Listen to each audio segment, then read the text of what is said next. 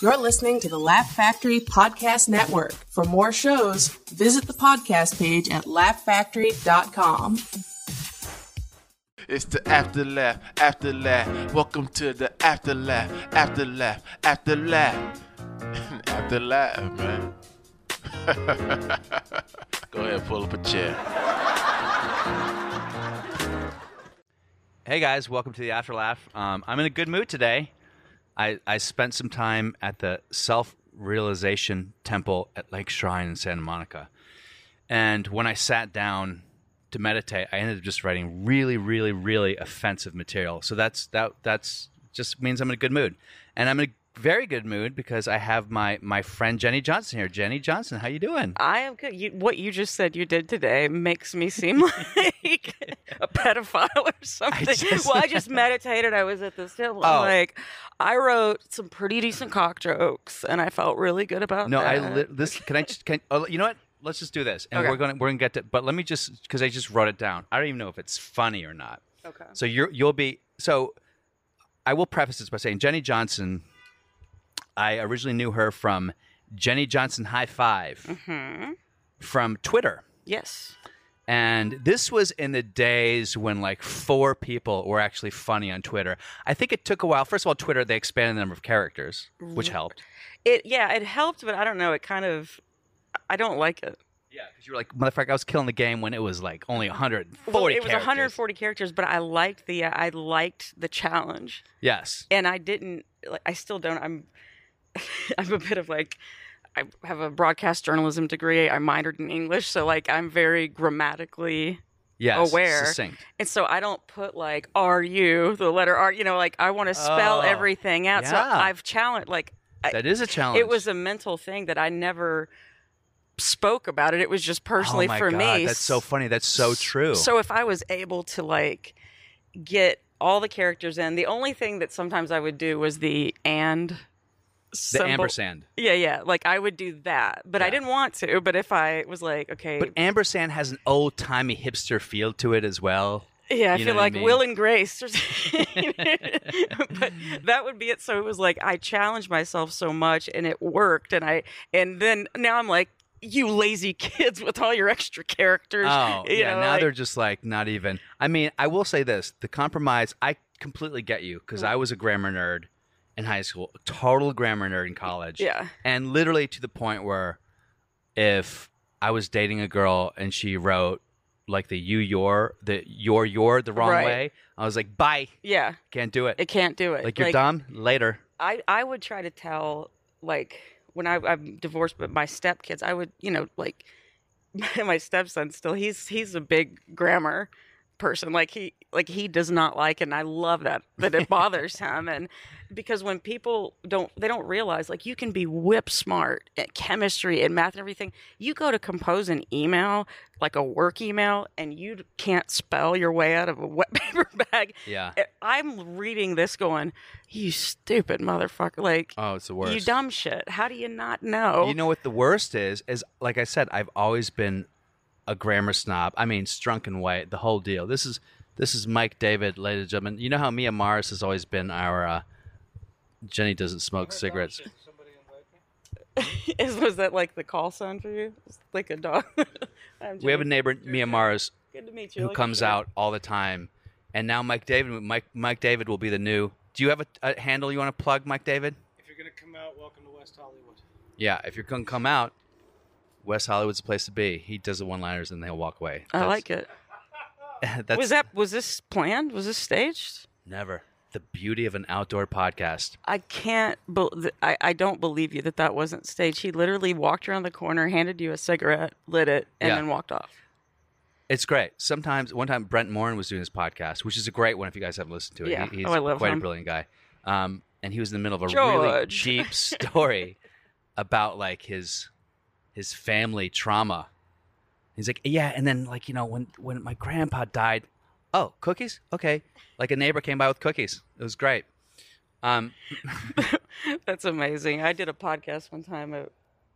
I have one with Danny Zucker that you've actually been a guest on, but Danny and I... Could I just pause Yes. the tape real quick? So great podcast. Danny Zucker, who producer, writer on Family Guy. He's the executive producer on Family Guy. I'm sorry, also, Modern Family. God, oh my God, because you said Family Guy earlier. Modern Family, which, by the very way, different, two very different shows. not only very different, but like, I don't know, fuck Family Guy. Modern Family is the shit. Like, I love Family Guy. I'm a South Park guy, so South Park and Family Guy, you kind of can't be both. I have an appreciation. Yes, very much so. I like no. I love Family Guy. I get excited, and I love South Park, and I love The Simpsons. Yeah, okay. I do. Like, That's fair. there's so many now. You're Like, just a better I like human F than me. is for Family too. Like, that's Bill Burr, how can you not love him? I mean, God, he's. I just so slobbered great. all over his penis in my last podcast about his special. He's so funny. I just talked to someone at a comic day who was like, yeah, I couldn't get through it. I was like, what is wrong with you? Yeah, and we can't be friends. Like, I'm like, let me guess. You liked Hannah Gadsby? Yeah. I'm not going to talk about that. By the way, I will say that I did watch all of Hannah Gadsby's special because I didn't want to be one of those people who was like, you know what, fuck it. I don't want to be one of those assholes on Fox News Right. or MSNBC who's like, I'm not even going to. Well, it's pay a attention to matter. what people It's are a saying. matter of taste. It's like if that's your stuff. That's the brand of thing that you like. You like. Like, I don't understand that people like how great your parents must have told you were that you think you're an authority. You know, somebody on Twitter that's like, it sucked. Not what I wanted to see. Like, Oh, yeah. but there's penalty.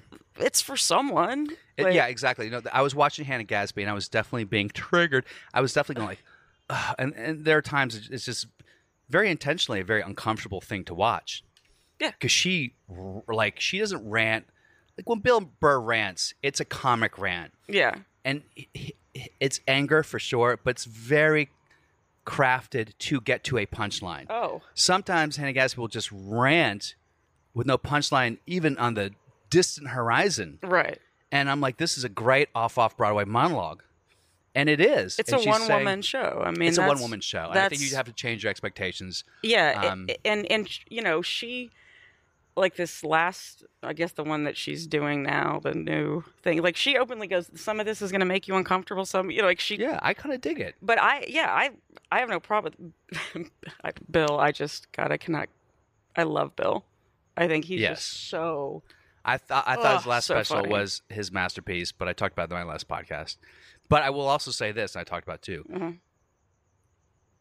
Purely parallel thinking because this is where we are as a culture. Yeah. There's only, there's like 7 cultural movements happening right now. Yeah. And if you go, I'm going to talk about like male feminists. I've always said male feminists is like saying I'm a Black Panther. I've said that before.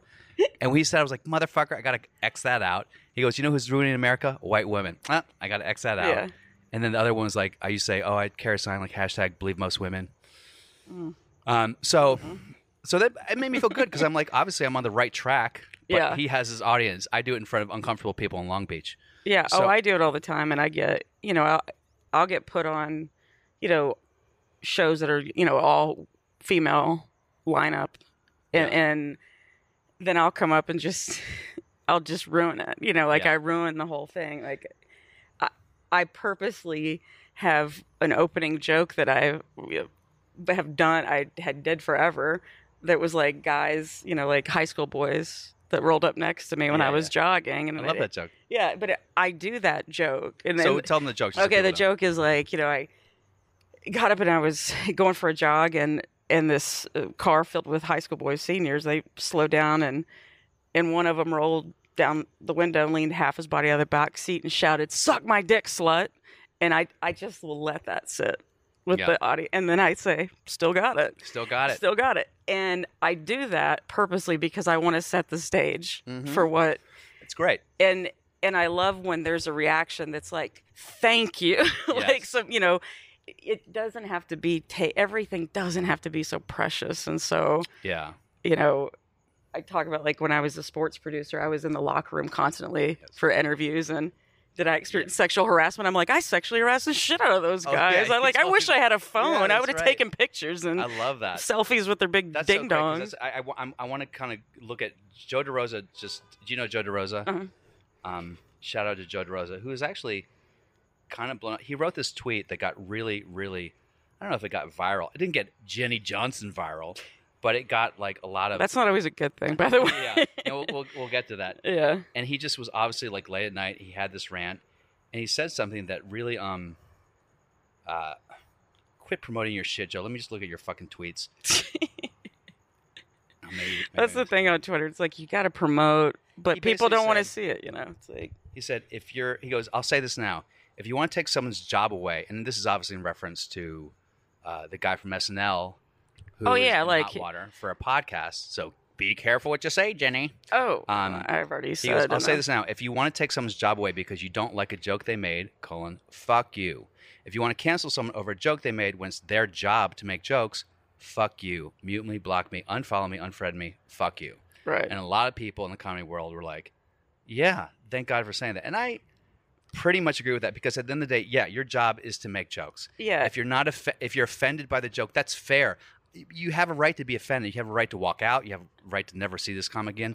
But the idea that And you're you have a trying right to get to someone unfollow. fired from Yeah. their job just seems so. Like Ugh. even today, I saw like it's this mob mentality now that's just getting worse and worse online on social media, on anything. Felicity Huffman gets sentenced to 2 weeks. 2 weeks, yeah. 2 weeks. And people all of a sudden, it's like they're digging up stories from, look at this woman who was sentenced to 7 years for this. She should be sentenced to what? Okay, that's a human being. She fucked up. She pled guilty. Like Michael Vick fucked up. He pled, he served time. He still talks to kids about like How to train his your fuck dogs. up. Well, Yeah. No, it's like he screwed up. If you keep fucking up, well then I'm a forgiving person. You're supposed to be able to forgive Yeah, people, but if you keep fucking up, then yeah. I've got no time for you. But it's the idea that somebody's like, lock her up for, you don't know her. I know. And just to say, or take his job away, really, probably the happiest day of that guy's life. Hired at Saturday Night Live, fire him because Oh, my 10 God. years ago the only thing I know about that, and I'm blanking on the guy's name because I smoke too much weed. Shane Gillis or something? something like that. Yeah, I think that's actually. And obviously, to get a job at SNL, you have to be supremely talented.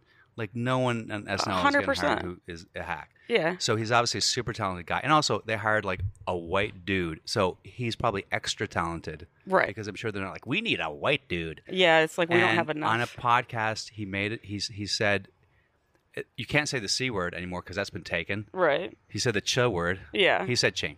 Yeah. So, and of course that's an offensive word. He said it in the course it is. context of, like, an historical context of back in the day, people would see them coming like, oh, look at these chinks or something like that. So he was making a comment about the way people regarded Chinese people at this time in history. Right. So it wasn't even like, oh man, this chink cut me off in trap. It wasn't anything. Someone's going to take that clip and just use that. Bill Yeah, said it. that'll just be that'll be the quote. That's the it's like that's the clickbait. I hope I get so famous they use that. Anyway, so and it's not even so that doesn't even make sense to me the way that they're trying to like lambast him. And but the problem I had is when that happened, and I know what it's like to be a quote unquote artist, and particularly in New York, and a comic, particularly in New York, Right. Because you're surrounded by people who are like, man, you got to stick your ground. You got to blah, blah, blah. Don't let these fucking people book, all these people. I'm not going to apologize. Right. Then the corporate world is like, apologize. Like, okay, yes. Yeah. So he tweeted, if you are actually offended by this joke. Yeah, he did didn't it, really like- apologize. Yeah. But it was kind of I actually kind of love the way that he did it. Yeah? Because it wasn't an apology. It was like, I'm sorry if you got offended. Yeah. But like But that's like, I think it's there's such but it was like in no man's land type of apology. But like because of the context of what he said, it wasn't like he was pointing and saying that person and using that slur. That's not we're two white people sitting here. We don't have permission to say Yeah. certain things, and that's fucking life. Like that's part of it. And when people get mad, I'm like, are you really gonna fight to want to, but he shouldn't have said it. But Of course. but it wasn't in the context of Yes. he probably should have just said, it's like the C word or the ch Yeah. word or whatever, like, but he said it. Yeah. And I don't think that his job should be taken. Not at all. There's also a weird thing that I've noticed too. People say, well, we want you to apologize. Now, I don't know if you remember when Louis C.K., when all that went down, he did issue an apology. And at the time when he issued the apology, it was a very well-written, succinct, very sincere apology where he took full responsibility for it. Mm-hmm. He said, yeah, I'm working on myself. It was an awful thing that I used to do. And I'm trying to be a better person. He did basically like all the talking points that every liberal person on the planet wanted him to hit. Mm-hmm. Did it make a bit of fucking difference? No. At all. Because he's the guy that jerks off in front of so comedians. it didn't matter. So if in a weird way, if he hadn't apologized at all, I'd be curious to see what the path would be, because maybe there would be. Well, that would mean if he hadn't apologized, then he hadn't owned up to it. The fact that he owned up to it meant what I thought was horrible was that the female comedians that he did this in front of then felt the wrath of his fans for saying, "Oh, you fucking, you should have been, thrilled that someone of his talent, which is took awful, which is terrible." I mean, and I know some of them personally, and I'm thinking like, yeah, when you get your picture in People magazine after you've done stand-up for 20 fucking years, and that's what you get the recognition for. I know.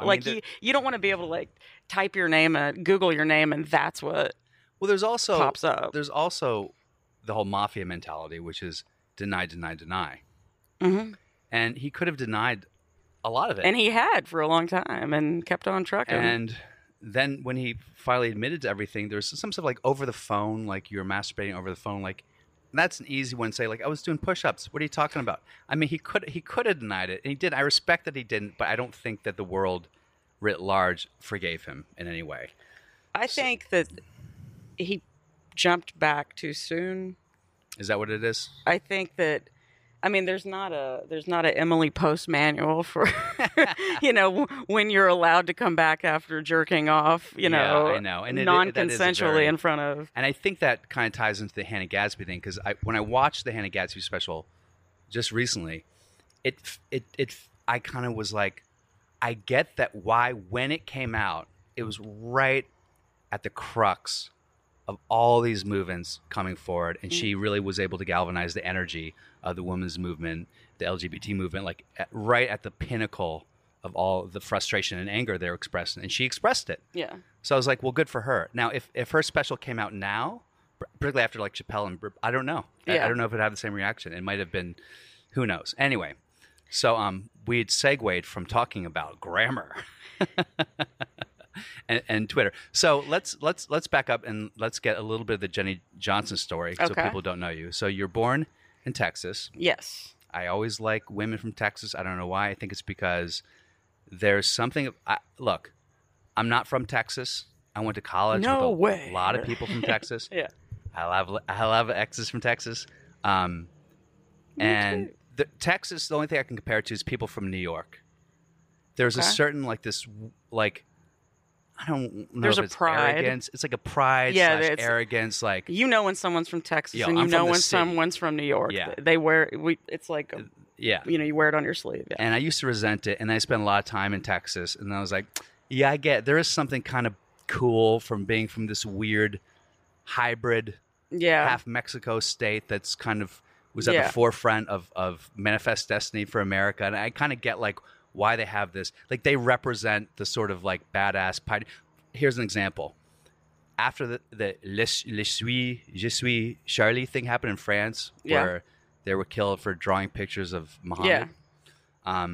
In Texas, they had a Let's Draw Muhammad contest. Yeah, where was that at? I forgot. I forget. Somewhere in Texas.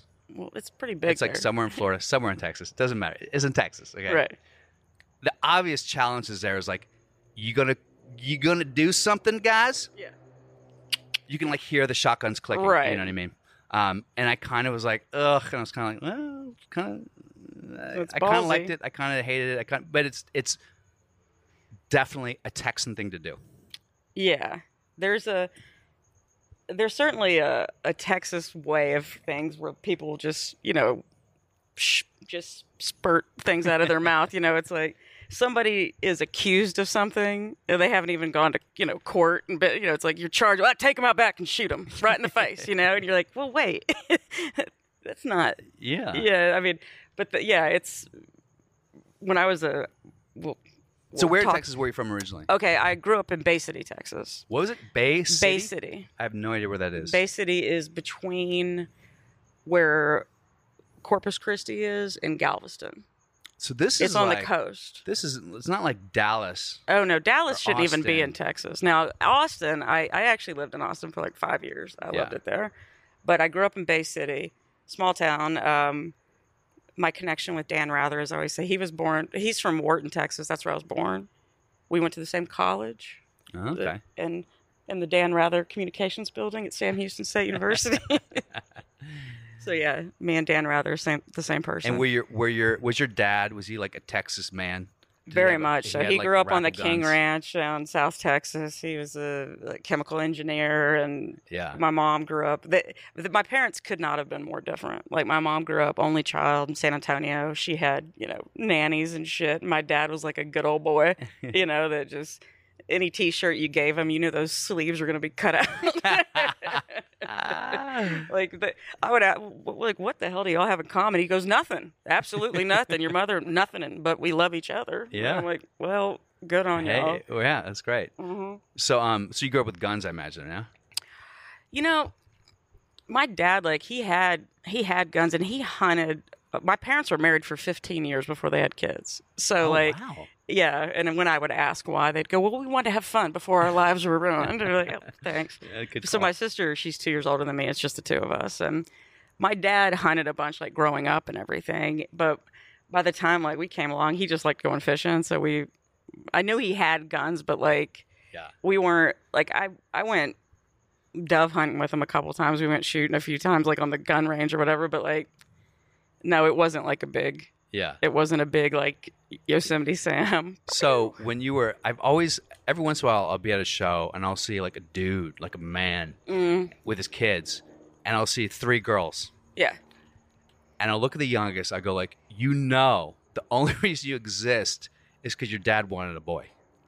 Your dad, they were like, we can't have 3 girls in a row. Let's try one more time. Yeah. And of course he loves his girls, but like no guy has 3 girls because they're like, yep, let's have a roller derby team. Yeah. They wanted to have a boy at the end. Did you feel that when you came along, your dad was hoping for a boy? He's like, and then you became like the tomboy? Were you a tomboy growing up? My sister and I are, we're very different. She's like, I'm 41, she's 43. We're legit the same people we've always been. My sister was kind of born a 40-year-old. She was always just, my parents never baby talked us or anything. So if she came in from babysitting, she's like, oh, you were not going to pour a glass of wine, Mom. I'm going to tell you. What, like, and of course she would babysit when she was 9 because it was the 80s, when a parent would go, hey, can your 9-year-old come watch my baby? Sure. Well, not. But I just always was super silly. Like I was athletic and everything, but just I'm still the same person. Yeah. And my dad had 2 sisters. He's the middle child, but there was this huge age gap. But like the oldest sister was like 7 years older. The youngest was 11 years younger, and my dad was definitely treated different. He's the boy, but the thing is, my parents, not once in my life, I swear, but not once did I ever hear them say like, well, you're a girl, so that's going to be more.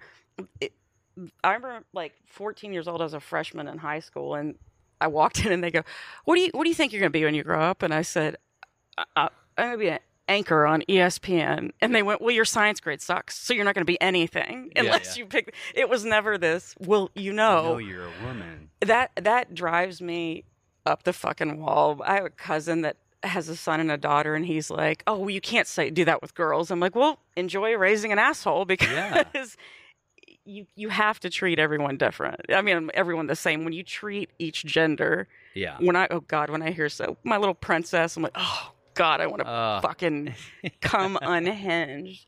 No, don't. Little princess is going to be an asshole. Yeah, exactly. She's going to think, why isn't everyone else treat me like a little princess? That's the reason we see so much of this. Like, well, wait, what? I'm like, no, I was like a Labrador. I was the youngest. My dad even told me, you're like the bottom of the toll post. You're the youngest, which makes you even less insignificant. He would tell me if we're sitting somewhere and you see an older person, man or woman, that didn't like start to walk in and you don't get up and open that door for them. Yeah. I still do it. Yes, ma'am. No, sir. Like, Yeah. but that's how you're supposed to, that's how you should. You treat everyone equally. Now, did your dad, was he a spanker? Was corporal punishment part of the discipline? My mom and dad, but if I could probably count on one hand, like how many times. Yeah. And it was for stupid shit, for lying. Like, no. Yeah. I'm going to do really good on that math. You know? Yeah. It was always for something dumb. You know what's so funny is we weren't bad I kids. talked to my parents about this recently. My dad was a born-again Christian.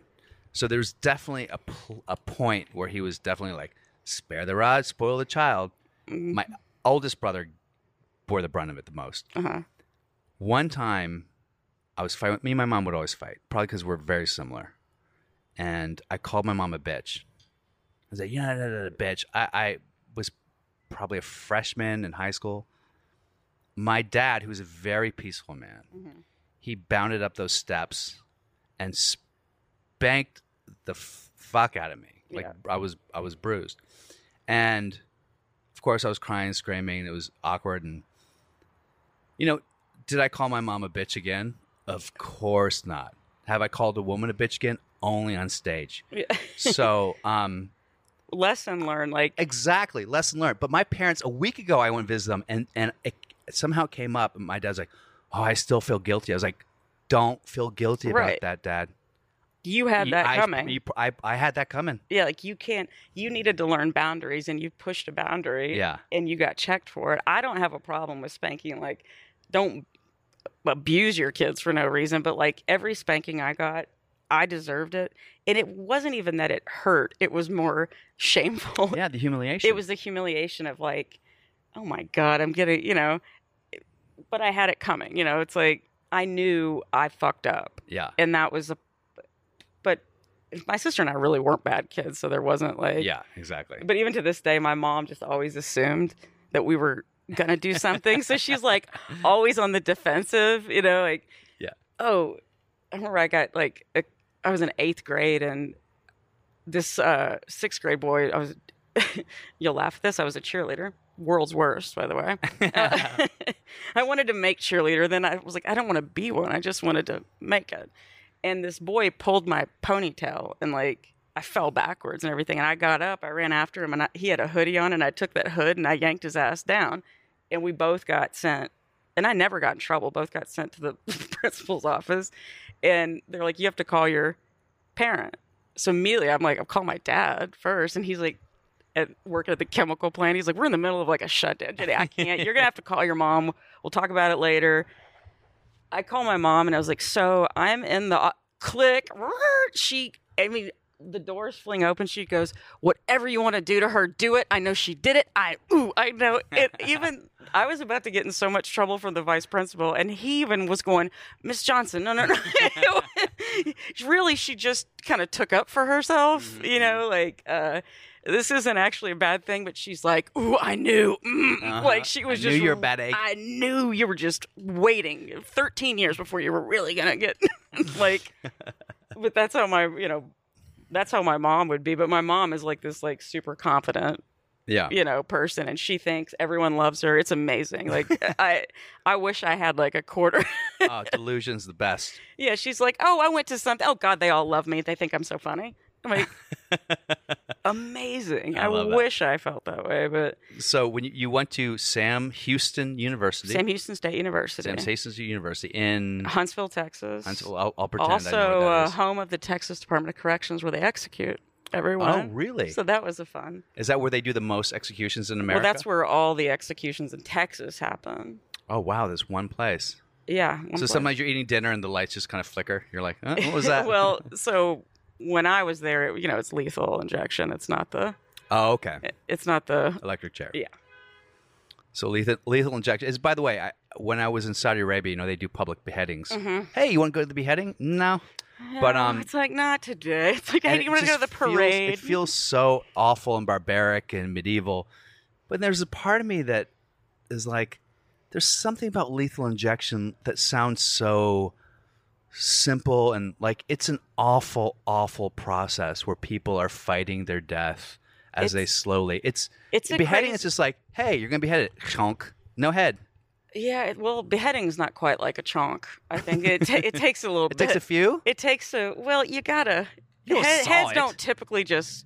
Have you ever seen one? I will never see one. Well, yeah, you don't want to. It'll scar you for life. When I was a news producer, where there was. Oh yeah. Yeah, and I'm like, I lost a lot of sleep over having seen some of that stuff. It is. Yeah. I mean, I'm like just. Almost to take him out back and shoot him thing would have been easier. Yeah. You know, because it's a very brutal. We had a firing squad in America until 1976. There's a little fun fact for people who want to learn something from this podcast. The year my sister was born. Really? 1976. So Sam Houston Centennial. State University. Mm-hmm. I don't know much about the history of Sam Houston, but were you guys indoctrinated into believing that he was the second coming? Was Sam Houston like? No. What was his story? He was Sam Houston. So they're like the whole like battle at Alamo and like Stephen F. Austin. Oh yeah, Sam he was Houston. one of the guys who yeah. was like, remember the Alamo type of thing. And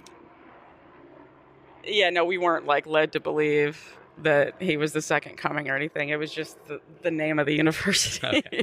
So you go there for journalism, for broadcast journalism? Broadcast journalism. And that was something you wanted to do since you were young? Yeah, that's what I always wanted to do, and I did it. And did you like debate in high school and shit like that? No. It's more like television. I always thought I kind of wanted to be. First, I wanted to do sports, which I did. I was a sports producer, and then I kind of moved over to doing news. And as a producer, I thought I wanted to be on camera, and then I realized like I can't fake it that well. What do you mean? I can't go. Oh, well, today we've got a big, like I couldn't do it. I would start laughing. Like, we're at this food drive and boy, is the energy exciting. Like I would just start fucking laughing. There's just no way I could do it. And as a producer though, I mean, you write what the anchors are saying. You write this, everything. It's in the teleprompter. You time the show out and everything. And I loved doing it. It was fun. I worked in Austin, San Antonio, and Houston. I had a great time, and then I was like, okay, I think I've tapped out of... Did you have an ability while you're writing the teleprompter to be like, let me slide in something a little funny here? No. Write a little line that's going to work? No, you couldn't do that. That would be a... It was kind of by the book, okay. Yeah, it had to be by the book. Okay. There's like libel laws and things that you have to follow. Of course. Yeah. At what point were you... So obviously comedy came a little later for you. Were you always like the funny one of your friends? Was it something that like you found later? I always would, throughout everything, even when I was a sports producer, when I was a news producer, I'd always like write comedy on the side. Like I would write like for little freebie publications around town, or I was always like little doing articles about little columns and something, or just something. And I just did it on the side, and it, I'm sure it just fell on deaf ears. I mean, it just circulated through no one, but it was fun for me to be able to, it was like a nice outlet after writing about hard hitting, oh, good, a grandma accidentally backed over a 3-year-old. And you're like, I need to do something to not want to, flush my head, down the toilet.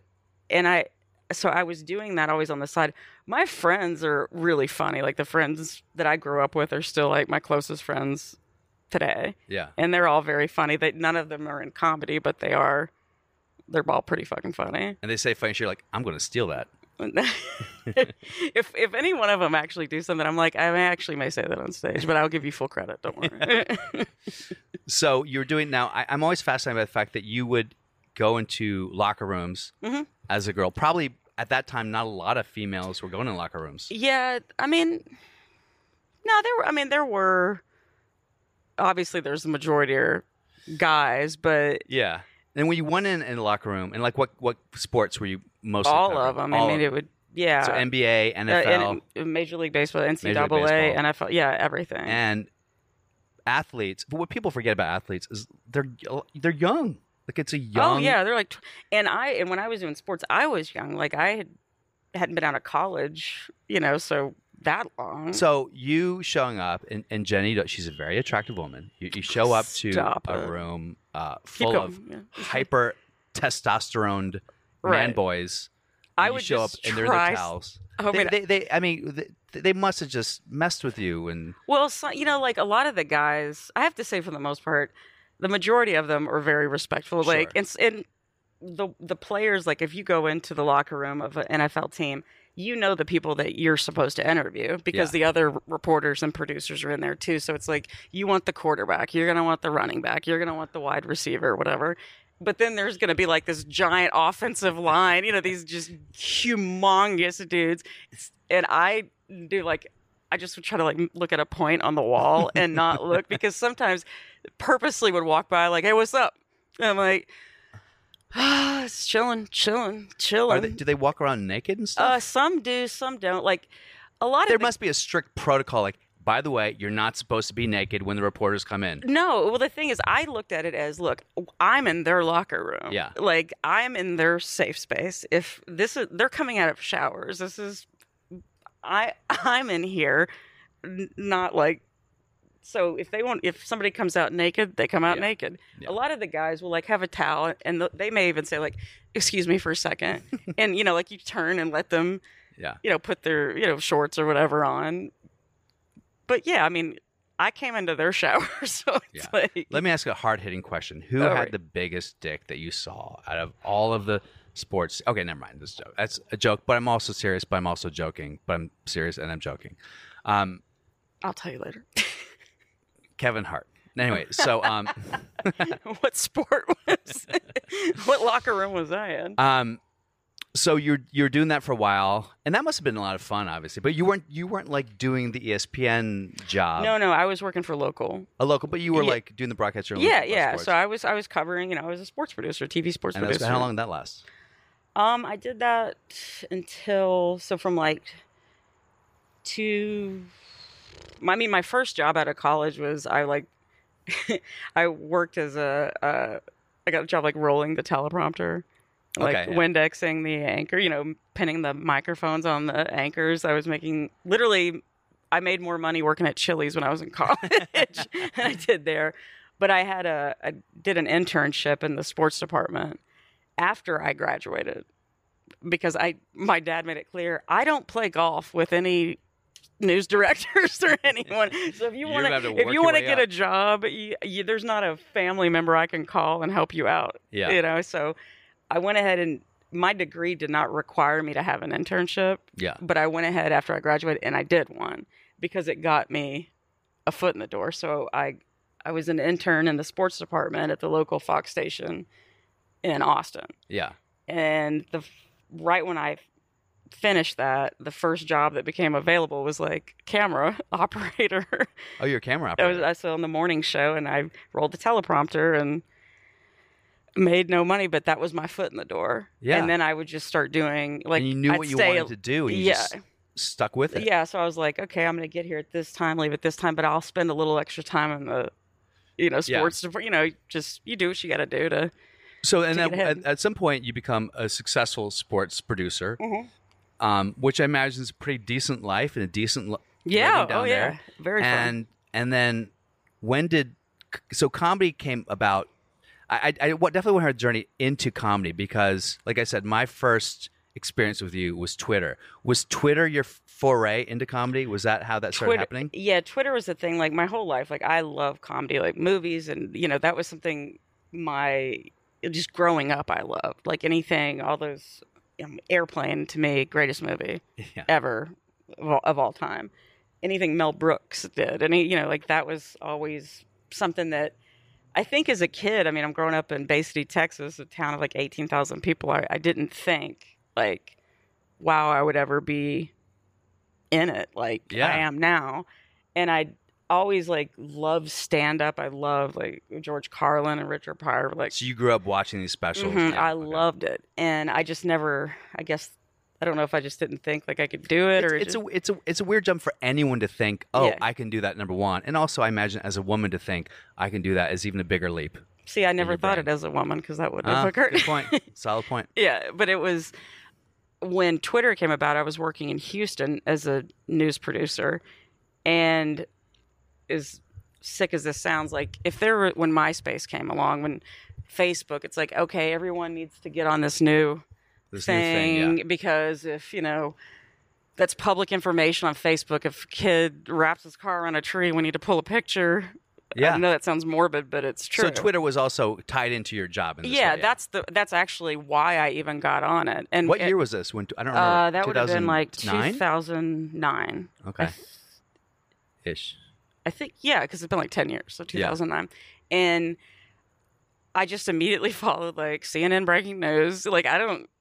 And then when I started kind of like just dicking around looking, I was like, oh, there's like Sarah Silverman's on it. I like her. Yeah. Oh, so then I started kind of following comedians and I realized, oh, they're just writing their jokes. They're like testing their jokes kind of. Yeah. And I thought, well, I've been writing all this shit on the side. I'll just start writing jokes.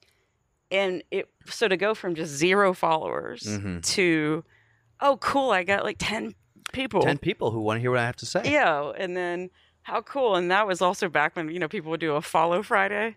Like, do you remember that? Like, encourage people to follow other people. So, what was the first moment where somebody, I don't know, of import, for lack of a better word, like gave you attention? You were like, what the fuck? It was like Patton Oswalt. That's a pretty good name. Retweeted a few things. And then, do you remember what he first retweeted? I don't remember what he first retweeted. I'd probably have that framed in my wall. But I remember him then tweeting, going, everyone has to follow this so you would follow Friday with Patton Oswalt. Yeah, and all of a sudden it was like I had to turn that notification thing off when you would get a new... Bling. Yeah. Yeah.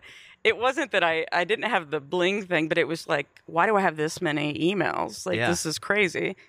Oh, my God. And then I'm looking and seeing, like, holy... Jim Gaffigan's following me? Like, what the... holy shit. And I just kept writing, it was like whatever. And the thing that was kind of cool about it was I was just doing this completely anonymously. Like even the people that I worked with in the newsroom didn't know. It was the tag was Jenny Johnson High Five. Well, I tried to get Jenny Johnson, and some chick took that name, tweeted a bunch of letters and numbers one time, and that was it. And I much later on, someone at Twitter goes, "We can give you that name if you want it." I go, "I think it's a little late. I'll just stick with I like High Five, so we'll just do HI number High Five." And so it was just weird. All of a sudden, 500, 1,000, it just it was crazy that all of a sudden I got this attention for just writing jokes. Yeah. I'm sitting in a newsroom in Houston, Texas, writing jokes, and then I remember at one point I wrote something, and someone kind of turned around and go, "Is this fucking you?" And I was like, yeah, it's me. Do you remember one of the first things that you wrote that you're like that people really retweet? I mean, I remember I don't have nearly the followers you have on Twitter. I can't break through the Twitter Illuminati, the Twitterati, as it were. But I don't know that anyone can. I think one time I wrote I went to a club and the music was playing. I raised my hands in the air, but no matter how hard I try, I still cared.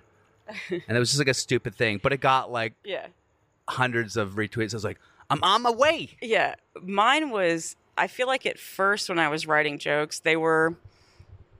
I don't know if this has ever happened with you. At first, I was kind of writing what I thought other people would think was funny. Sure. And then at one point, I wrote something that I thought was funny. Yeah. And that was the difference. And it was making fun of, Facebook moms. At that point, it was and I was like, look, I'm not praying for your kid with the sniffles and wet farts. I'm sorry, Facebook moms or whatever, and I think I even put dear whores turn moms, from high school. It was something like that. And that got people were like, thank you. God. Oh, thank you. Because who were they fooling with this? Yeah.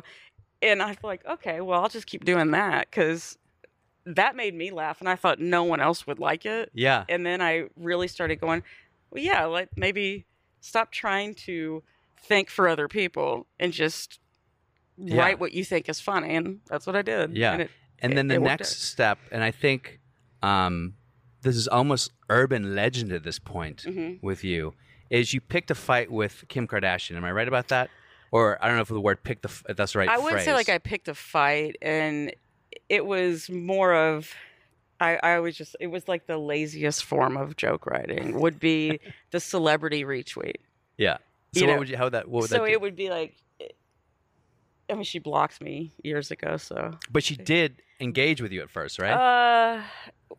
Yeah, a little bit, and But the idea that Kim, it was she like engaged with you a little bit is big in that world. right. But to me, it was just funny. Like she would post things like, "Oh my," it was like, "Oh my God, I had a crying baby next to me on my flight from Paris to Los Angeles," and I was like, "Look, if I was sitting next to you, I'd cry my fucking ass out too the whole way." And then it would be like, "Everyone, please pray that I make my." I'm like, "Sorry, cancer kids, the prayers. We got to get this one on the flight." Or Oh my God. it was only things that were like, it was celebrity stupidity. Yeah. It was like you live in this bubble that, and nothing I said, and I've often like, I think people would maybe say that I was like trolling or being exactly. a bully or but something like. But these were actual jokes. Yeah, I never said something that was like, offensive. Like when she was first pregnant with the first kid, and all these people that followed me, and sad to say I got this more than I care to mention. Don't you hope she has a miscarriage? Ooh. And I was like, no. I wish her a healthy, happy.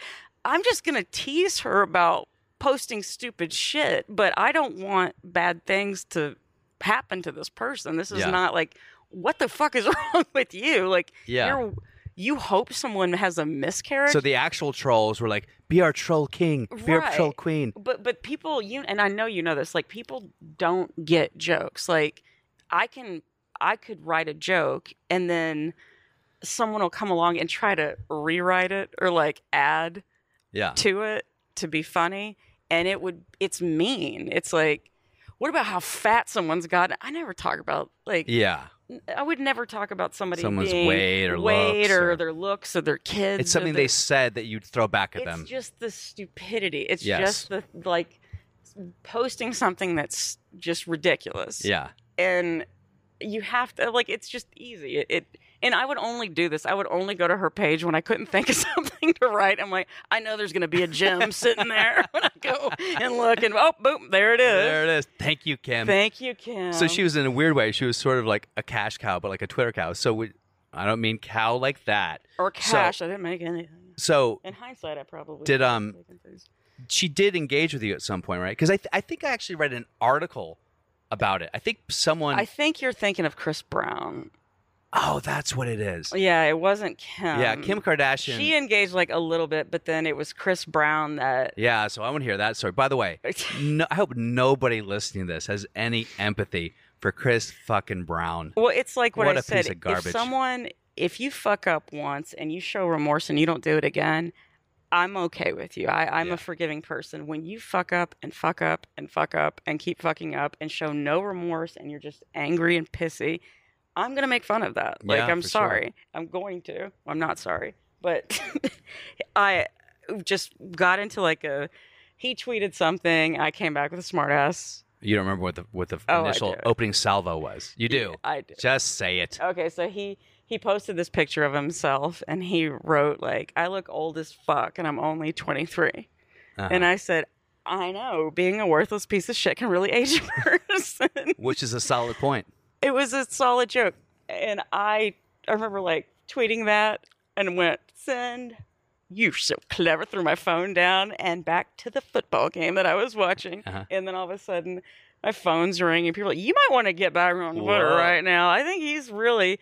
and it was like the Sunday after Thanksgiving of all days. So that's when you're really lazy. You know, you're just like, oh, fuck, I'm watching football. Oh, wait, what? And I engaged in it. Like, what did he say? Oh, he was like, it was all this misspelled shit too. Like, for me to suck his dick and called me a hoe. And then I was like, hoe is H-O, not H-O. I just kept coming back at him because everything he wrote was just silly. It's like, you don't engage with a fucking writer. Like, you just. Yeah, exactly. That's not going to work out for you. Right. And so I just kept going back and forth and I thought it was funny. And then he deleted his entire Twitter account. Oh, he deleted his account for like 3 weeks, and that's when it got like, oh shit, and I remember like. By the way, were his fans coming after you? Oh my god, I had so many misspelled death threats. So many misspelled death threats. Someone even called me. That's not how you spell death. Oh, my favorite one was like, what was it? Something called me an asshole, but spelled whole as in complete with a W. Ass hole, the whole ass. And I thought I really didn't like, it was like that evening, that Monday I got up early. This is a true story. Just imagine this. Like, and at this point, keep in mind, I had gotten myself about like 300 plus thousand followers, all on my own.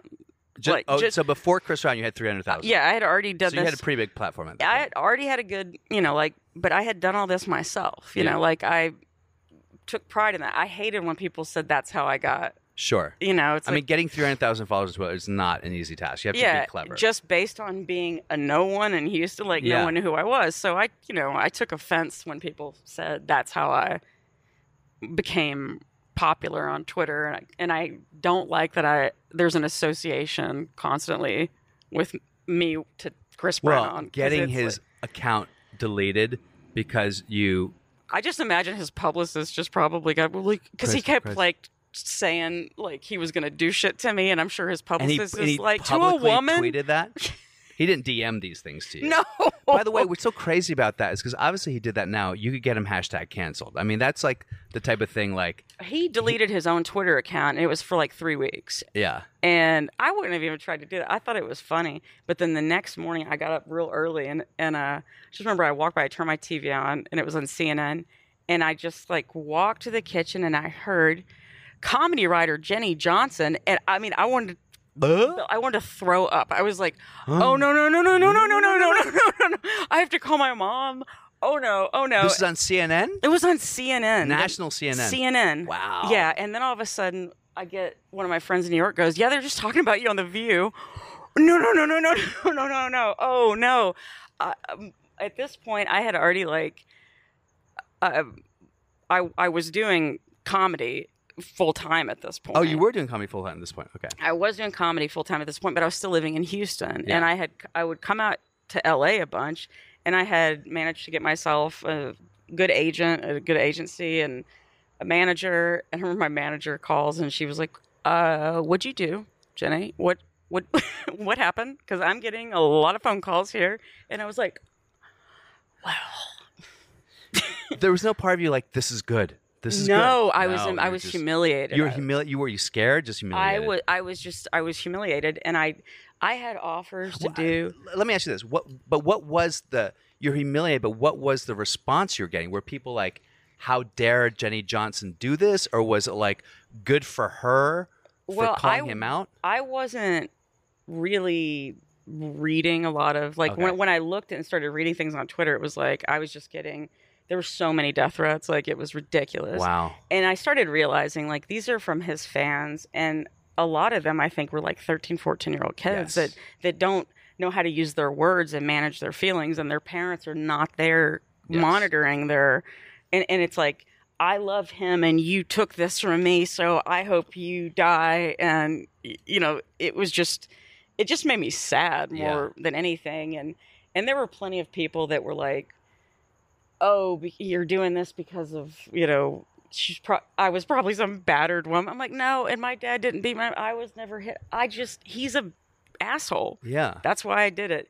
And so the only thing I ended up doing was I wrote a piece for GQ, just like clearing the air. And did they come to you, or did you? I had been writing for them, like just doing freelance work for them, and I was getting all these. I mean, I got invited to be on The View. I got invited to be on Larry King. No? No, I said what no. What the fuck? Because that's not what that wasn't my intention. I would pick a fight with Chris Brown right now if I could get on Larry King. Hey, Chris Brown, if you're listening, fuck you. Yeah. No, I didn't want that because it's like I didn't do it. It literally was me watching football. I couldn't think of something to tweet, Yeah. It was just, that wasn't my intention, and it's not how I wanted to get attention. Yeah. And so I said no to everything. And then finally, after a while, it felt like it wasn't dying down. Uh-huh. I just assumed it would die down pretty quickly, and it didn't. At this point, he's come back on Twitter. Or this all the 3 weeks where he's he still hadn't come back on Twitter, so it was still. So that happened fast, yeah. Yeah, and so I wrote this like just clearing the air, like, look, this is not an apology. I just want to make some facts known here. And I wrote this piece and I thought, okay, that should be it. Yeah. But you just stoked the flames. Well, it actually made a difference. But once he got back on Twitter, then it was fine. Yeah. Like, he got back, blocked me appropriately. I never even followed him. I just would manually type his name in when I couldn't think of something. So I blocked him. He blocked me. And that was it. That was it. Yeah. And you've never seen him again. Yeah, I couldn't imagine if I ran What if you saw Chris Brown? I would be like, guess who? I hope so. And I hope I actually would. I would probably go up to him and go, hey, that was me. Sorry about that. No, I wouldn't. Yeah, I wouldn't say sorry, but I would just be like. I'd like to think that he has a sense of humor about it. Well, you know what I said, and I've said this before. I don't regret what I did, but I wouldn't do it twice. That makes sense. I just live and learn. I'm like, that was something that I didn't for a second believe would escalate into what it did. Mm-hmm. So I did that. I look back. Yeah, it wasn't my finest hour sitting there exchanging vulgar back and forth with someone. Well, but see, because I'm getting kind of stuck on this because I think that I love it. I think that it's amazing that Chris Brown has been able to sneak by, and for some reason in the culture of Me Too and the culture, a very pro-woman culture, and where we're trying to make amends for an awful passive misogyny and sexism, good on you that a guy who beat his girlfriend to a bloody pulp, and never really apologized for it. Well, here's like the kind of one of the most fucked up things about that entire situation. When that happened between him and I, Rihanna got back together with him. She was with him in a hotel room in Amsterdam when this happened. And they took photos and shit, right? Right. But that was at the exact moment when this happened with him and I. Yeah. So it was fucked up to me. She even tweeted like shit at me.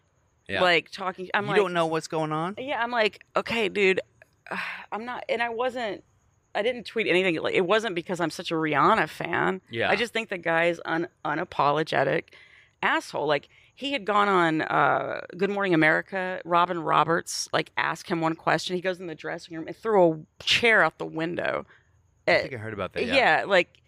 Oh, what a great guy. Uh-huh. He had already used homophobic slurs. He just, there was no remorse. There was no, he just kept doing bad things. And that's why I was like, well, I'm going to make fun of this guy because he's not sorry for what he did. Now, this is a theory that I have, and let me know if you think this is true. Okay. So, and I don't think it's controversial. It's a theory. I don't think I'm going to get hate from this, but when Harvey Weinstein, when that came out, right? Right. And when the Woody Allen stuff intensified, and when a lot of the people got taken down in the Me Too situation, one of the things that I noticed, I couldn't help but noticing, was that it was never someone at the top of their game. It wasn't Harvey Weinstein after Pulp Fiction, when he'd already been doing it for 15 years at least. And everyone knew. I knew when I was in graduate school at NYU that he was doing this shit. Mm-hmm. And who the fuck am I? And I knew about it. So obviously Meryl Streep knew about it. Obviously all these people knew about it. They knew, but they didn't know. It was like the willful ignorance, whatever it is. Yeah. But it's no coincidence to me that his downfall coincided with the release of Tulip Fever, which is a piece of shit movie that made $0. I've never even heard of Tulip Fever. That was his last movie that he was the lead producer on. Right. So I guess my point is, if he had been a producer on, the new Hobbit or Star Wars, or Avatar or something, he was still at the helm of producing a huge franchise. Somehow this stuff would have been mollified for another 5 years until he became box office poison. Because by the time it came out about Harvey Weinstein, everyone fucking knew it. He was no longer the box office king he was. Yeah. And I find that true with Woody Allen wasn't making money with his movies anymore. All of a sudden, all these people who were kind of fading into irrelevance artistically, then they got held up. And then you hear Jamie Foxx whipped my dick in the face in Vegas, and Did you hear anything about that? No, because he still has, a thing. So but Louis C.K. was on top of his game. Yeah, I guess he was, but I also think if his last movie was better, maybe. But I don't think he's known for his movies. I mean, he's been in them, but he's not known I don't know people that are like, oh my God, Louis C.K. movies are like.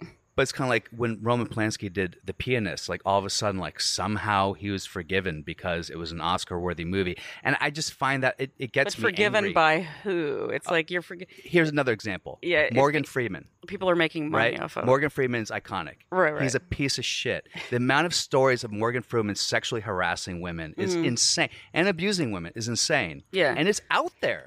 Well, Kobe Bryant won a fucking Oscar. It's true. I mean. Yeah. Well, yeah, I mean, and that girl, read even his account, like his deposition. That girl, Kobe Bryant's attorney accidentally said her name 5 times in the courtroom, and they just made her into a whore. And then you have Laker fans because, obviously the most important thing is basketball, not raping people. Yeah, and that the girl backed out of that. Because she couldn't handle she was a 19-year-old girl. She couldn't handle the harassment she was getting. Yeah. And but it went away. Like the Kobe thing, the retiring his because jersey. Because he was still in his prime. Yeah. But even now it's like, I don't see, he fell through the cracks and it's baffling to me. It's baffling. Yeah. But like, there's so many people but with Harvey Weinstein, like I had heard that he was but I've never met the guy. But somebody has to be the one to come forward and take all the shit. Exactly. And that's a scary proposition to anyone. To be the one that's like. And look what happened with Rose McGowan. Look how gaslit she got. But then the chick, the Bill Cosby chick, it took one person, this woman that took him to court, Bill Cosby, for 53 women come forward. And I think 53 women. Yeah. And then I think for each one of those, I bet there's like 15 or 20 more that didn't.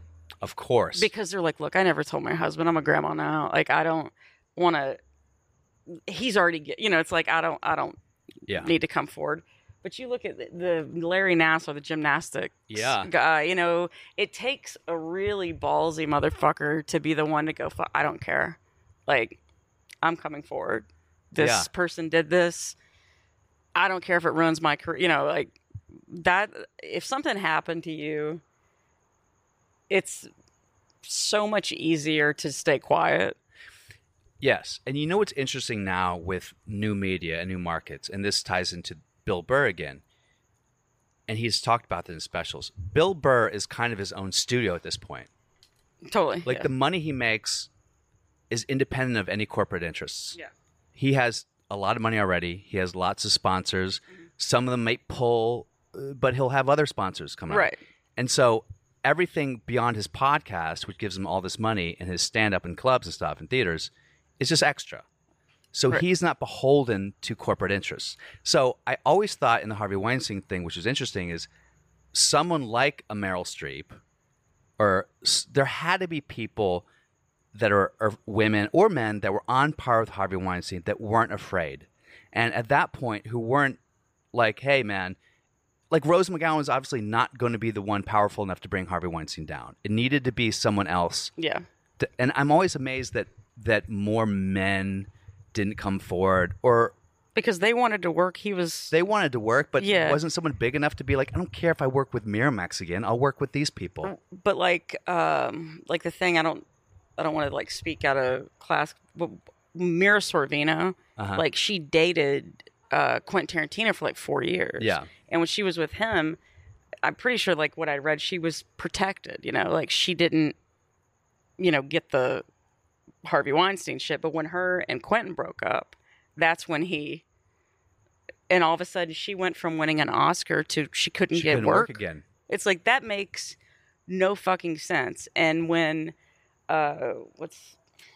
she was supposed to be cast in Bad Santa, the Lauren Graham role in Bad Santa, and apparently the director of that said, "Oh, Harvey had said she was difficult to work with." That's all it took. you're blackballed from Hollywood after winning an Oscar, and your dad's fucking Paul Sorvino. I'm surprised he didn't put a fucking hit out on. Yeah. You know, I mean, are you kidding me? But that's what it. That's how powerful. Do you think that exists anymore? That someone has such monolithic power over the industry, or do you think because of the new media, like that, they're more afraid of the people's ability? I do. I think that there's power. I mean, it's just like the power that people have, and when somebody's like, look, I still want to work and I still need these paychecks, so I don't know, like I didn't hear any, like just trying to just turn a blind eye, play dumb. Yeah, I think a lot of people do that with, I'm sure there's other people out there. Yeah, I know this. I mean, it's all very hypothetical. It ties into, I think, human nature is played out in a joke that happens in tons of sitcoms and tons of silly movies, where a guy like a drill sergeant will be like, if any of you people think that Sergeant blah blah blah blah blah should be fired from his job, step forward. No one's fucking doing and that. Someone they look at each other like, we're gonna do it, and then the one guy steps forward and everyone else stays there. It's like, guys, I thought we were all stepping forward and you're standing back there. Yeah. I think that's just what happens. Like, and now you're gonna everyone thinks like, you get beat to shit with a pillowcase full of bars of soap. This is such a small example, but I got fired from an off-Broadway play in New York. The director, shout out to John Hickok, was like going through a divorce. He was on sleeping pills. He was just a fucking asshole. And he was an asshole to everybody. And he'd fired 2 people already. And the core group of actors were like, if he fires any of us, we're just not going to show up for work. We're going to quit. And one of the actors was Chad Lowe, who was a buddy of mine. And we're Twitter friends. He's great, by the way. I love I've Chad. never met him in person, but we follow each other on Twitter. Say hi to him for me, will you? On Twitter. But we were really cool. And then, so we had this, hey, we're like the off-Broadway version of Friends, like one for all for one. We're going to like stand together.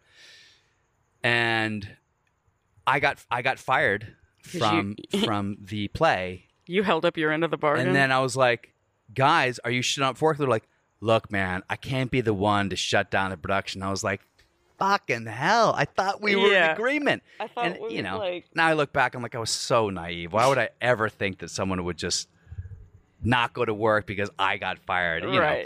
So I think that ties into, by the way, back to the Bill Cosby thing. I wrote a article for Punchline Magazine years ago because I dated a woman who's Adrian Hurd, and her sister was Michelle Hurd, who's a very successful actor, and was an extra on The Cosby Show. And Michelle grew up in New York. Her dad was in Cassavetes films.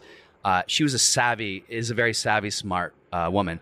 And she told me, Bill Cosby, like, people knew that he was kind of creepy. And one time, Bill was like, hey, Michelle, I wanted to, like, mentor you, take you under my wing, come back to my mansion in Squirrel Hill or whatever it is. I want you to read some lines with me, and, like, I'll give you some acting notes or whatever. Because why not get acting notes from the guy who's in Leonard Part 6? So she goes over to his – look at me. I'm in my fucking yard. Anyway, so she goes to his place, and I think she's 17 at the time. Maybe she's 16 or something like that. She goes to his place, and – he was like, and she had like very curly hair. She's half white, half black, had very curly hair. And he goes, you know what? I'm wondering how your hair would look straight. It might be a better look for you. I was like, why don't you take a shower, see how your hair looks when it's like straight and wet, and then come out and like just me, danger. Yeah. She's like, no, I don't think I'm gonna take a shower. As a matter of fact, I gotta get home. And she left, and she knew, this isn't right. She knew where it was going. This guy's fucking creepy. Yeah. So she went back to the set, and she told a friend of hers, like, man, like, Bill, I don't know. I think that guy's like blah, blah, blah. And people were like, what, really? And sure enough, the friend that she told, a couple weeks later, he's like, hey, why don't you come back to Squirrel Hill? The friend went to the place, came back, just like shell-shocked. Yeah. She just came back from Vietnam. This woman never told her story, whatever it was, but Michelle knew something happened. Right. So when all this stuff was going down with Bill Cosby, and it was everyone who was abused coming forward. And a lot of these people were not in entertainment. They didn't have careers. And Michelle was like, as a smart, successful woman who's been on several series and had tons of money, she's married to Garrett Dillahunt, who's also an incredibly successful actor. She was like, I think it's important that as a woman and as a black woman, I come forward and I say my experience. So I don't know if she wrote an article. I think she just posted on Facebook. And she was like, look, I don't have an axe to grind. He never did this, but this happened. And I know, and I believe these women because all their stories I've are seen it. different, but the same. Yeah, like I've seen it. Yeah. He was inappropriate with me. I know he was inappropriate with this girl I worked with. So give these women a break. And I thought, so I like shared it and I was like, you go, Michelle. It's awesome. Good for you. Yeah. And I thought that because it was not filled with rage, it was very succinct. It was very like, this is just what I experienced. She would be met with a lot of praise for doing this. And I ended up talking to Garrett about it later. And Garrett was like, it like near ruined our fucking lives. It's like the amount of death threats, the amount of people hiding in bushes and reporters and people stalking their house. It was fucking crazy. It was, and she regretted it. She's like, I never should have done that. And meanwhile, I'm going like, I do think that Michelle was a tipping point in the Bill Cosby thing because I'm sure shortly after that, the floodgates fucking open. Yeah. But when people like to take that leap and to do something like that, and like you said, it was well written. I had read, but I know what you're like. You're just telling a story, but people, their rage and I'm like, I loved Bill Cosby growing up. I'd never miss a Cosby show. His stand-up was, he was one of my favorites, like growing up. It's a hard pill to swallow, no pun intended with him, but it is to have to go, this person that I have built up to be, just like put on a pedestal is not what I thought. Yeah. It's too difficult for people. It's like that with anything, with politics, Michael Jackson's a perfect example of that too. It's like, no, I can't. I've loved this an athlete. Like, no, I've got the posters on the wall. My kids wear the jerseys. Like, I can't. You have to understand. That's why, like, I can't understand what people fight over. Like two politicians. I always say I'm a political atheist. I don't know them. Like, I'm not going to dive on some grenade and Bill Cosby taught me that. I had to come to terms with he's not the America's dad that I thought. Why do you think that people, and my only experience with that in terms of the internet world, which is such a weird, dark world. It's and Twitter's ridiculous. a tough place. I saw the Leaving Neverland documentary. And look, I'm an actor. I've been an actor for a long fucking time. Yeah. I think I have a pretty good bullshit reader. And I watched these guys and I was like, there's not a false fucking note with any of these people. There was people I read, like, people that do like lie detector tests, interrogations and shit, watching it going, you can, everything about it. But then again, at the end of it, there was never going to be a gavel that hits the ground and says guilty. Yeah. It was, we just got to hear these two men, we got to hear their stories, and that was it. And we were left with our own opinions.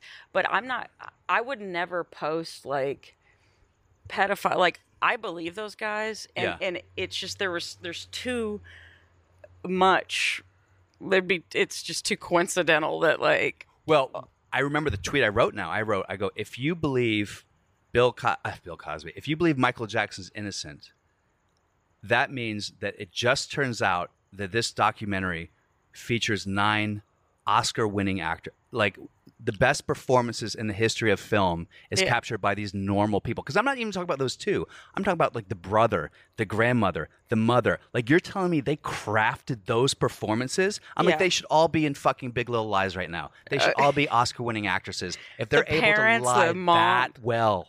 With the parents, like the families of those two men talking about, like, like, you just think, oh my God, this is, wow. What are the chances that the most famous person in the world is taking an interest in the talents of my son?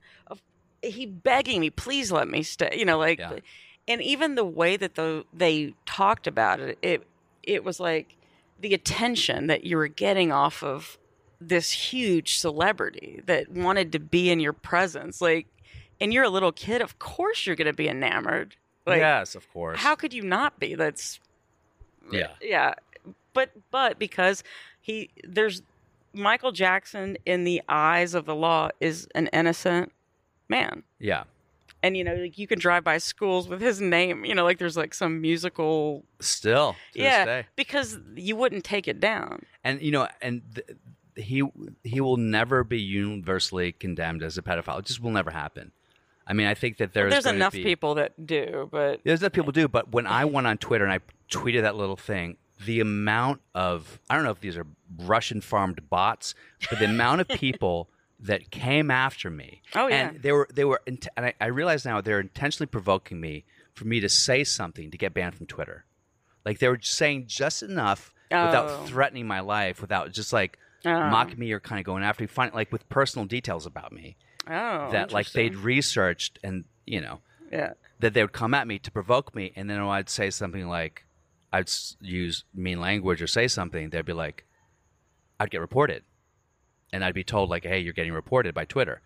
So I was like, oh, this is the plan. This is how they shut down people, because there's obviously a group of people on computers somewhere in the world that are hired by the Jackson State to shut down any comments about Michael Jackson. Anything that's like threatening your life or threatening, like.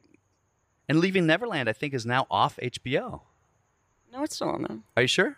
I'm almost. Oh, okay. We'll find that afterwards. I'm almost positive it is, because I got my mom hooked up on the HBO Now thing. She likes. It's so. Bitch, you better give me your password. Yeah. So I got her hooked up on that, and she's now just like balls deep, blowing through documentaries like a motherfucker. Has she watched that one yet? Yeah, she did, and she was like, "Oh my god!" Like, yeah, the woman loves a good documentary. Wow. As do I. So we definitely sidebarred quite a bit. So what were we getting back to? Grammar. It was grammar, right? Strunk and White. No, but it was so after this Chris Brown happened, and you're with agents.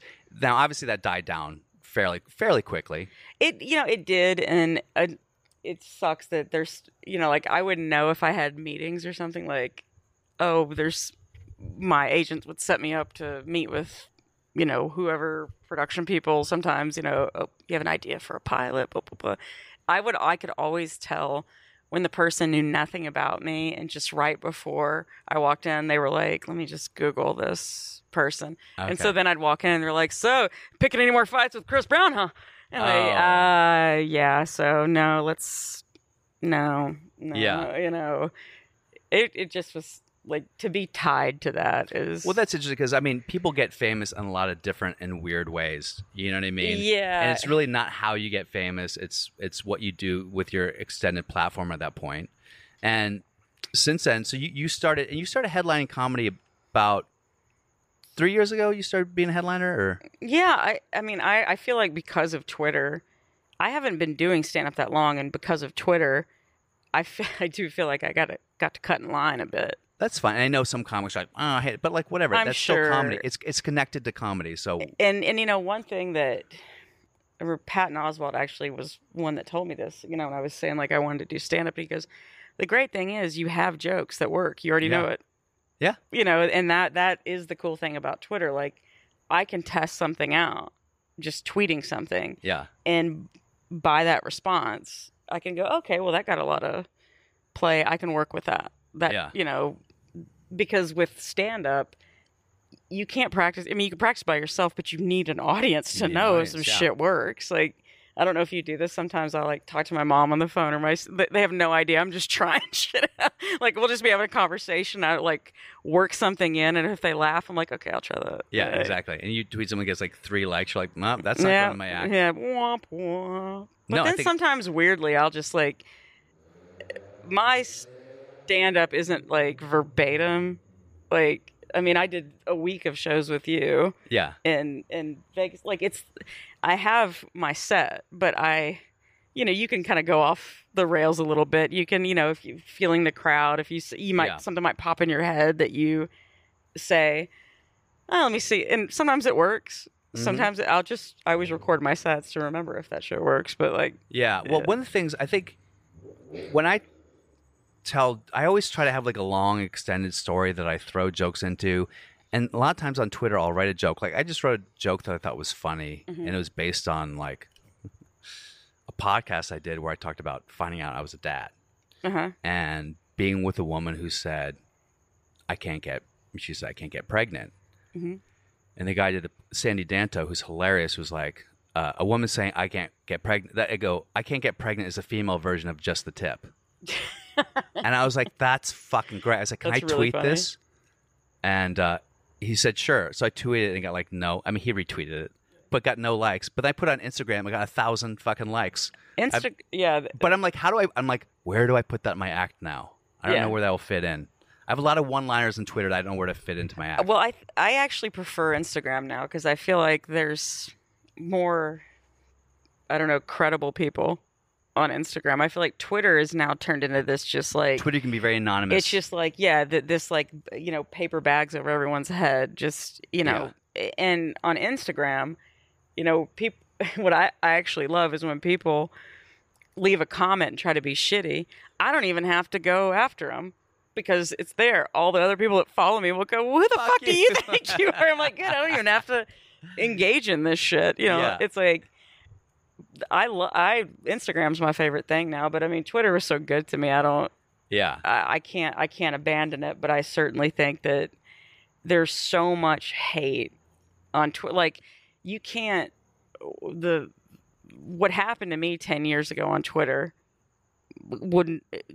it couldn't happen to someone now because I think it's just a different world. There's so many people. There's so many other platforms of social media that people get sidetracked with, like Instagram. Even with Instagram stories and shit, I don't even know how to do that. If somebody puts me on one and I like it, I like add to my story. You betcha. I'm the same way. Hey, I have no idea even how to do it. Yeah. But I mean, there's just so much anger on Twitter that now, like, I can tweet something and I've run How many followers do you have now on Twitter? I don't know, 400,000, something like that. I guess I lose a lot and I don't even know the way it works now. But I've even like done a test where I've found like an old tweet of mine that was really popular, and I've just posted it again. Yeah. And it'll just crickets. Wow. It's like, how could that have been got 5,000 retweets and now this got like 50? Yeah. Or, it's like, it's just a different thing. So like, I'll post something on Instagram and then post it on Twitter, and just to see the different, it can just get so much love on one. Yeah. And nothing on I think that's the move now. And Kirk Fox does this a lot. It'll just be a picture of him on stage, like a stock photo of his on stage as stand-up, and then he'll have text of a joke. Right. And then he'll do a little blurb underneath, like, hi, blah, blah, blah. And it's a great, so then you have a visual. You connect his face with the joke, and then it might be, and it doesn't lend itself to the same anonymous trollery that Twitter does. Yeah, and I'll post the same, like, and if you attach a picture to something, like, people are lazy. Like, if I have to click twice, and it's like on Twitter. Oh, wait a minute. So I gotta get, and then I gotta, fuck it. I had this. I was in Pittsburgh and I was at this furry convention because I thought it was hilarious, and I was linking arm with these two furries on the street. And on Instagram, I said, "Hey, I'm getting that threesome I always wanted. I guess I got game, like in quotes, game." I know how to get tail or whatever. Or like I said, like, I don't know if these are men, but don't ask, don't tail, because whatever, it's stupid. Anyway, so I put it on Instagram and it said, "You want to link?" I linked it to Twitter. So Twitter just goes, "Hey, I got that threesome I always wanted in downtown Pittsburgh," and then there's a link. So I had like you can't a girl link, I was you have dating, to do like, them separate. "You fucking piece of shit! So you were having a threesome, weren't you? You fucking asshole." Having a threesome. Here you are being like, I'm like, you have to turn that off. Did anyone click on the Instagram thing and find it was a picture of me with two furries? See, I don't link Instagram with Twitter because it doesn't do it accurately. If there's a picture I have, I'll just separately link it, because if you have to click on that, then get to the people won't look at it. Yeah. Like it's just, this is the world we live in. We want immediate gratification. We want immediate... double click? What? And then I got to... What is sign in? Password. So where do I leave a mean comment? Yeah. So where are you acting now? Is that something that I've done little things here and there. I mean, but it's not really of interest to you, or it is of interest to me, and I probably would do more if it presented itself, but I've gotten little things here and there Yeah. just because of a friend. Yeah. You know, it helps a lot when you're doing stand up to be like, oh, she was on that. Sure. You know, like, I think it's great though when writers, good writers like you, and people have podcasts and comedians are like, no, I don't want to be an actor. I mean, when Joe Rogan said on his podcast, he's like, I think acting's stupid. I'm not interested in acting. Meanwhile, Joe Rogan could probably greenlight a studio feature at this point. probably. And he's like, nah. nah, I think that's great. Like, why does every comic have to be an actor? The reason that I would like do it more if it presented itself to me is because it's interesting and it's something I have such a respect for, and I love TV. Yeah. I love film, and I think that that's something if I was able but I feel like I know my limitations. Sure. I know what kind of energy I can give off. I know what kind of, you know, so-called actor I could be. And like, there's certain things that I'm like, oh, I got this one line on something, and then I'm walking around my house for a month like, oh, would you like to? Would you like to? Would you like to? Hey, like, you know, it's a fun thing to do, and I'm not trying to sit here and pursue like of course, an acting career. So I've been but taking Meisner for a year and a half. I certainly would not. I would be welcome to having like some little part here and there. So then, what is next for you as we wrap this up? What is kind of like right now? I've been working on this, so I mean, it could possibly go nowhere. So I don't want to like name names or say things, but like just taped a pilot like that I've been working on for a year. A pilot that you wrote? Well, this one's different. It's like in a kind of like a talk show style format, and it got made into which is very cool. Like, you know, I've sold a lot of pilots before that have gone nowhere, and that's fine. But they were always like a half-hour sitcom style. This is like for the first time like a different format, like in a talk show way. So fingers crossed, we're in post-production now, so we'll see what happens. I mean, and always looking for more stand-up gigs. So anyone listening, book Jenny your girl. Johnson, yeah. look her up. She can bring some people to the club because she's got a following. She's very funny. Helps, yeah.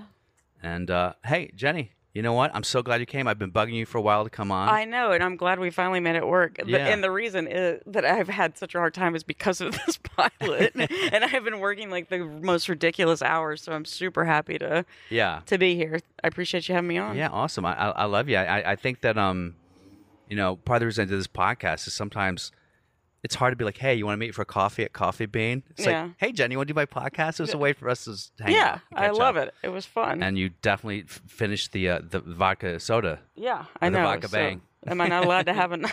Yeah, of course you're going to have another. Now the party starts. Now the party starts. Thanks for coming, Jenny Johnson. Check her out. Where do we check you out? Jenny Johnson High Five on Twitter, where everyone's fun, and then Jenny Johnson High Five on Instagram, where everyone's actually fun. All right. Yeah. Thanks a lot. Bye-bye. Thank you. Bye.